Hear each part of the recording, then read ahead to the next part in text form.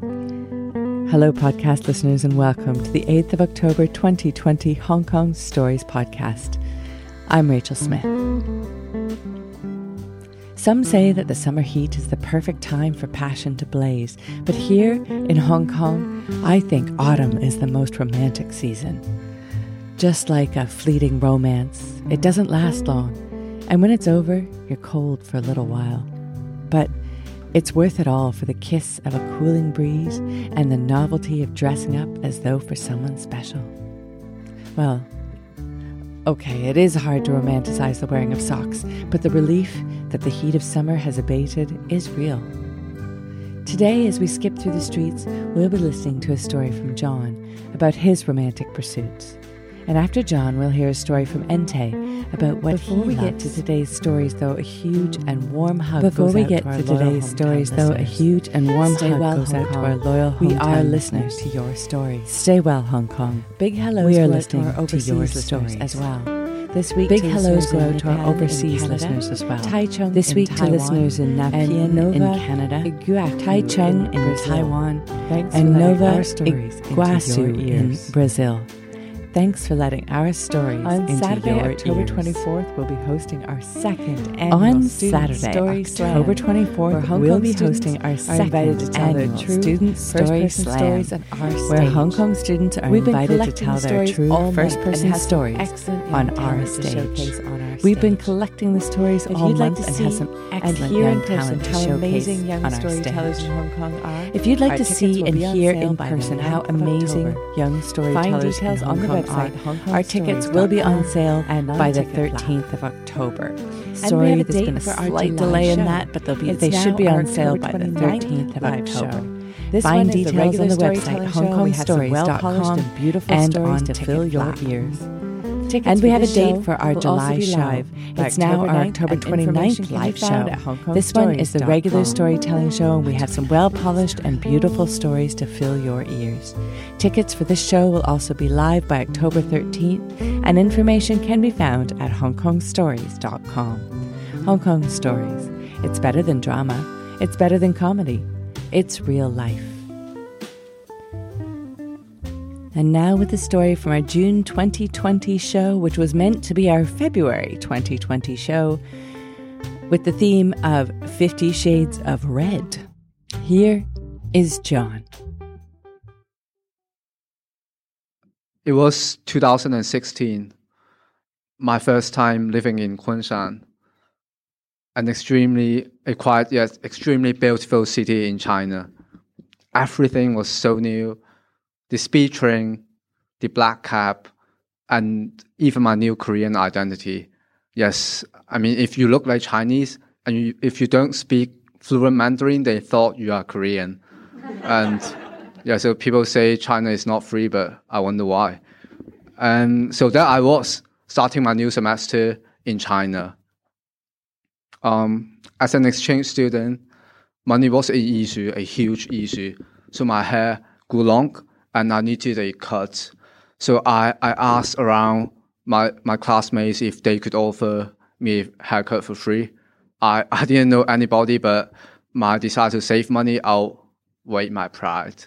And luckily, Yang, one of the local Chinese, offered to do the haircut for me for free. And so all of the students live in a dormitory where the lower floor is for sleeping and the upper floor is for communal activities. So I waited for her at the upper floor, and there she was, taking the entire toolkit, coming upstairs to greet me.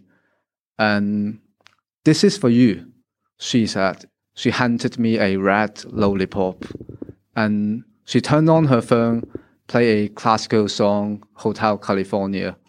And this song reminds me of Kenya, she told me. I was confused. Like, she was living in Kenya, and an American song reminds her of Kenya. I mean, that's colonialism. But Kenya was a British colony, so that was also an irony. So, but she told me that was the song that all the Kenyan bus always played in the bus, and I happened to also stay in Africa for over a year. So I was naturally drawn to the conversation. We talked for a bit, and gradually Yang started to open up. She told me about her dream, her goals, and the work she was doing in Kenya. Yang was a very cute girl.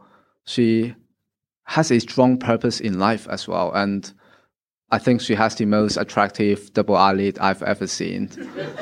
And so when her hand accidentally touched my head when she was cutting my hair, and I acted as if nothing has happened, yet inside my heart, it was as if some reindeers were racing. So I really wanted to understand her more. And I would just walk around the campus trying to search for her. But when I saw Yang, I was too embarrassed to even come up and say hi to her. And after a while, maybe 2 weeks or a month, I got to the stage that I could just walk up and just say hi. And finally, I could be very comfortable going into the room where she studied and put out my laptop and just trying to study with her. And I really like watching her when she was concentrating. And I know Yang was a good ballet dancer. She went to the gym every night to practice ballet. I've never danced my entire life, but there was a good chance getting to know her. So I just asked, Yang, could you teach me dancing? No, she said. I asked again, what if I take you to lunch? No, she still said. She wouldn't agree to teach me dancing. And then one day we were walking alongside the lake inside the campus. And I asked again, would you teach me dancing, Yang? And she said, only if you jump into the lake. She was trying to play with me. I must have been drunk. I just jumped into the lake, and it was in the winter time. The air was chilly, and there were fish inside. And are you insane? She asked. She seemed to be shocked, and I would not agree to come out unless she teach me dancing. So that night, it was our first night dancing together, and we became very close. I was very fond of her, yet I was hesitant to start anything more than a relationship because I know I don't belong to that. And what happens in China stays in China. And one night we were walking, we were grabbing some dinner alongside a park beside the campus, and I was telling her that her double eyelids is very attractive, and which always caught my attention. And then I got my guts together. I asked if I could kiss her. So I waited for 2 seconds. My hands were sweating a lot, and my heart was racing. In addition, on that night I just had garlic, so I'm not sure if that would ruin the kiss. And after 2 seconds, I just pressed my lips into hers. It was so soft, and I felt as if I owned the entire world. It was my first kiss, she told me, half blaming me. And on our way back, I held her hand, and she also told me she wasn't used to that because that was the first time she was holding others' hand. And we started this relationship that we know is going to end very soon, and we don't have a plan B. We're just trying to cross the river by touching the stone, I guess. And so very, very soon the semester has ended, and I needed to travel back to Norway. So the night before our departure, it was the first time we separated. And the night before, she sat beside my bed. We did not speak a word, but I just saw tears coming down her face. And we managed to stay together somehow after that. We kept this relationship going on for 3 years, but life always loved to make jokes with me. So in August last year, we decided to part. So it has been 10 months since I last saw Yang. Right now she's living in Sweden, and I still miss her. I miss her kindness. I miss her double eyelid, and I also miss a lot of things that she did for me and helped me to grow. And I remember Yang always told me time will heal, but I think time will only add a layer on top of your wound. It will never replace your wound. I don't know what will happen. Maybe things could change. Maybe next time I could bring another love story. I don't know yet, but thank you so much for your time.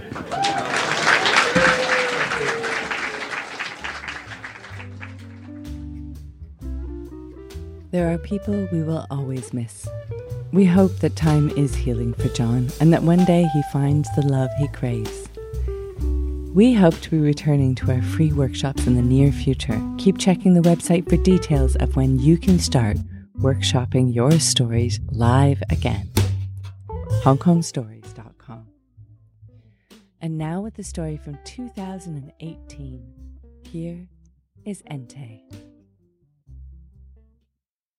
My life began in a small village in the Netherlands. And just like any other town, it produced its own music. A musical arrangement performed by dogs, cows, and nosy neighbors. A concert composed out of many bars of silence, broken by the banging of the grandfather clock hanging in our living room, or the loud clanging of dishes, reminding us that my mother was the only one doing all the work in our house. My mom used to listen to classical music on the radio when she was ironing. I did not appreciate it. Dinner was at 6 p.m. every single day. Lunch at 12. During some meals, we would be treated to some unexpected excitement when a car would pull up into our street. We would gaze through the window without curtains to look at this fascinating scene. Are we getting visitors? What is our neighbor doing home at this hour? In springtime, my morning wake-up call would be a concert of a polyphony sang by horny birds. While at night, the screams of cats in lust or at war would keep me awake. Their soul-piercing screams, a good rival for my own recurring nightmares. One day I found a strange ornament in our attic, U-shaped ceramic harp in a cast iron frame. There were musical notes printed on it surrounding a very popular Dutch phrase that goes something like, "Of life's concert, no one has a program." I felt, though, that the concert performed in my little town was the most predictable concert ever. And my own song definitely could not be sung there. My song did not harmonize with the monotone sound of my teachers, the teachers that would berate my parents for allowing me to learn how to read before I was old enough to go to school. My song made my neighbors uncomfortable. They would warn my parents that if they didn't force me to play football, I would become one of those. So after 18 years, I was able to escape my hellish hometown. I joined the city choir of Amsterdam as one anonymous, unique voice between many. As soon as my parents left the ground floor apartment in which they had helped me move, I knew I found my true home. Behind the 3-meter tall window panes, Amsterdam sang its song of bicycle bells, squeaking tram wheels, and drunken tourists. Sometimes I would fill my narrow room with the music playing on my first very own sound system. My uncle had bought it for me together with my first CD, Tracy Chapman's self-named album. And I had a feeling that I belonged. I had a feeling I could be someone, be someone, be someone. Some nights I would wake up to the sound of people in heat or at war. It was as if they were fighting or laughing right there next to my bed. A bit uncomfortable. But I felt safe and encouraged to make my own voice heard. Amsterdam taught me how to sing, out loud, on my bicycle, without worrying what people may think. But after 10 years, I started feeling less free, less anonymous. The city started to shrink. I needed to escape again, and I found my way out when I fell in love with a handsome American.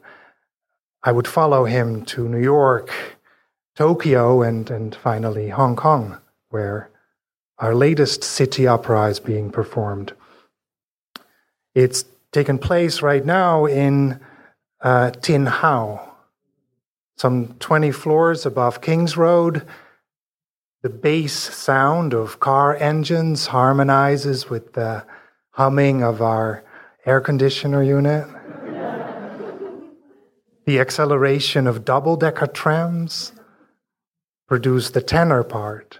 Their moaning reminds me of whale songs. They soothe my mind and lull me into relaxation, but usually at that point, it's time for the altos and sopranos to do their thing.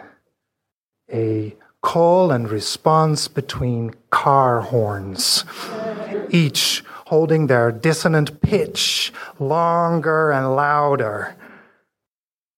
And if there are no frustrated drivers around, there's usually a neighbor picking up a drill to screech its metal on the hard concrete of the walls we share. But not all music in Tin Hau is performed by machines. Most days, usually around 2 p.m., there's a street artist on the corner playing saxophone.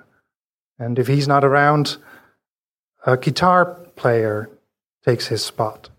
And it seems both of them love George Michael's Careless Whisper.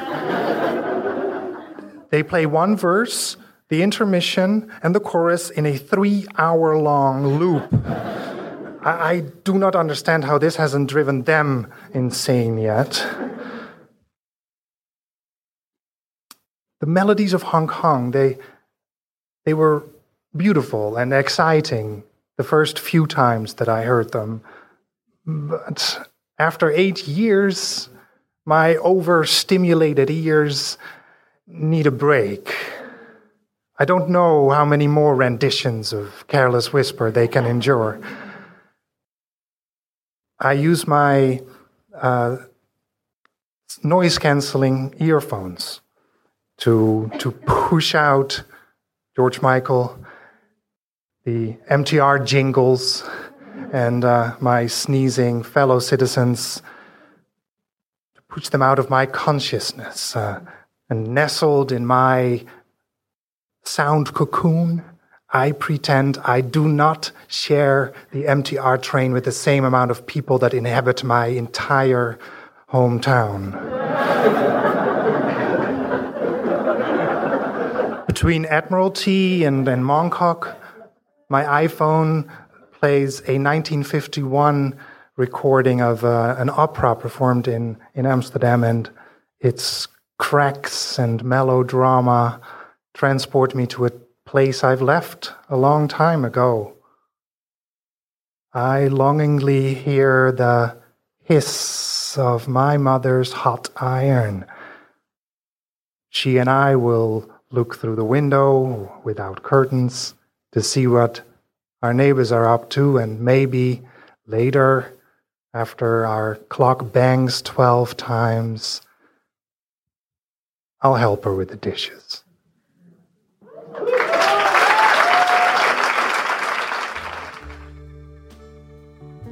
Thanks for listening to today's stories, brought to you by Hong Kong Stories. The music for this podcast was written and performed by Andrew Robert Smith. Everyone has a story to tell.